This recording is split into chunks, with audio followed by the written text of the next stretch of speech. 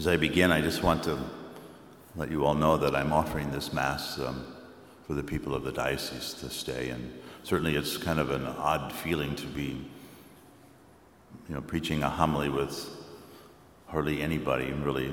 There's a few people here this morning, so it's an empty church. So it's just it's not my usual experience. So bear with me. In the Gospel we heard these words, Joseph, her husband, since he was a righteous man, yet unwilling to expose her to shame, decided to divorce her quietly. What does it mean to be a righteous man, or a righteous woman, or a righteous person? Well, in the Scriptures, righteous people were those who lived out their covenant with God. That is, in conformity to the demands of the covenant according to God's will. So within this covenantal relationship with God, the heart of that is the gift of salvation. And knowing this, the righteous are people who are obedient to the Lord by living out, certainly this is during the time of Joseph, living out the precepts of the law of Moses. Describing Joseph as a righteous man, St. Matthew recognizes him as one who is deeply devoted to the Mosaic law. He's an upright Jew, one who would practice his faith faithfully and with great earnest. So when Joseph found out that Mary was with a child, according to the Mosaic law, he was permitted, in fact, even obligated, to expose Mary's seemingly adulterous activity. And during that time, the penalty for such sin was death by stoning. Yet Joseph, in his own love and compassion for Mary, resolved to spare her dignity and to spare her life by separating from her in secret. So the righteousness of Joseph was deeply tied to this covenantal relationship with God, his deep love for the Lord. And so Joseph lived his life with authenticity, and how he put God first, and then how his faith filtered down into everything he did, and the values he placed on the virtues of humility, honesty, fairness, and kindness. This is what made him righteous. So righteousness comes from responding to the grace of God. This is not something that we can earn, but I believe it's a consequence of opening up ourselves to God's love.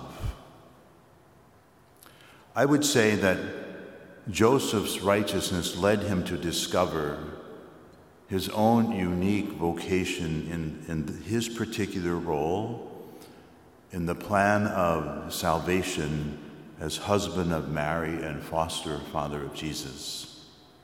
And then God gave him all of the virtues and graces necessary to fully live the gospel that Jesus was later to announce to the world.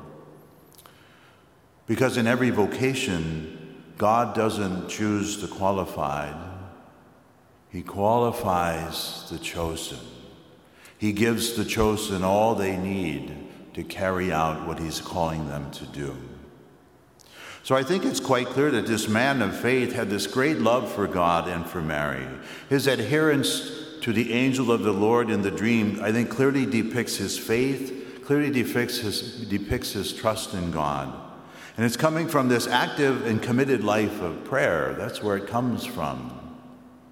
Joseph's prayerfulness, his committed life of prayer, was how he was able to discern and follow God's will.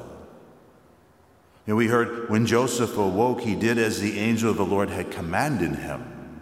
That wasn't some random choice, But because of his relationship with the Lord and his desire to do the will of God, his committed life of prayer, he was able to discern that this message from the angel of God was not only real, but he had to follow it. So think for a moment how you would have interpreted the presence of the angel in the dream of Joseph if that was you. Most people probably, myself included, probably would have just dismissed it and regarded it as, isn't that an interesting dream? I wonder what it means, and then we would go on with the rest of our day like it never happened, But people of faith, like Joseph, people of faith believe that God has a divine plan for them. They see how they are a greater part, or a part of a greater picture that we call the kingdom of God. People of faith believe that God has a unique role in his mind, which only they can fulfill. And through prayer, through this relationship, this intimate relationship with the Lord Jesus, through discernment and through a desire to know, they will discover that unique vocation for them. Joseph, I think, was so in tune with God that he knew this dream was not just another dream. The grace given to Joseph helped him to discern and to respond in the way in which he did. So Joseph's life of faith and prayer led him to living this life of virtue. And a life of virtue leads one to living a life of holiness. So throughout his own life experience and his own faithfulness to his relationship with God, St. Joseph began to see God's divine plan, the plan that God was laying out for him. And then he responded by fully accepting his personal vocation. He was able to accept a life of chastity and virginity, taking Mary into his house and caring for her and for Jesus. Joseph and Mary, as a couple, were fully committed to accepting and doing God's will, uniting with heaven at the birth of Jesus, and then becoming, I will put it in this way, becoming an earthly Trinity that reflected the Holy Trinity in heaven. Joseph teaches you and me, he teaches all of us that a vocation is about a call, God's call, and a response, ours. St. John Paul II wrote these beautiful words in Christi Fidelis Laici. It's the vocation and the mission of the lay faithful in the church and in the world. And he said this, and I quote, "The fundamental objective of the formation of the lay faithful is an ever clearer discovery of one's vocation and the ever greater willingness to live it as to fulfill one's mission." So vocation is tied to one's personal mission.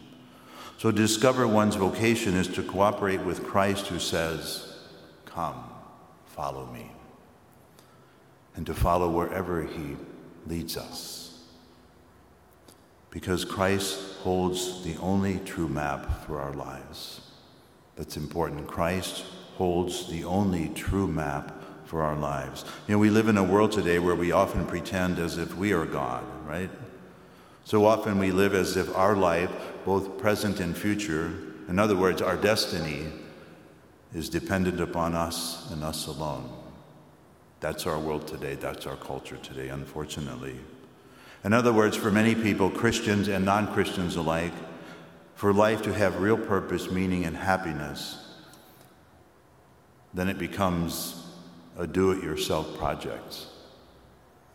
A do-it-yourself project. And if we believe this, then we are building without both a permit and a blueprint, and it will have a very shallow foundation. Joseph's life, I believe, is one of the best vocation stories of all time.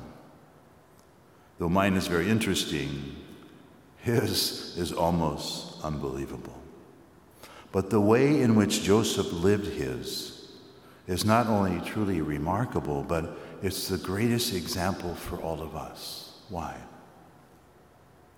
Because he lived a life of docility, surrendering his will to God's.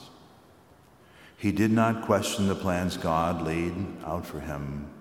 He just accepted them and then followed them faithfully. So in living out his vocation, Joseph was obedient in silence and simplicity.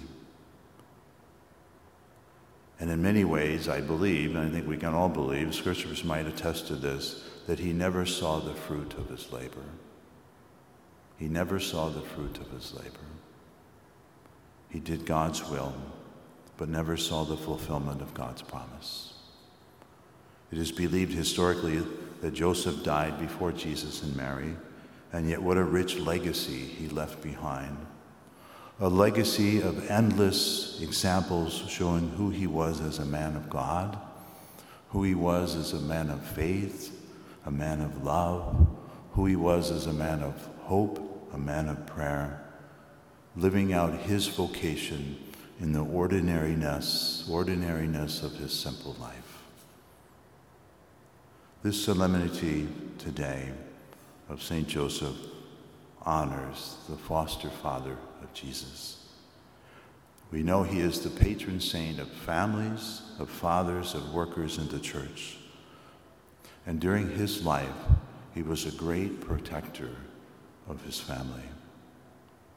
So friends, as we face this COVID-19 crisis today, we pray that through his intercession, that he would protect all families and lead us into the heart of both Jesus and Mary.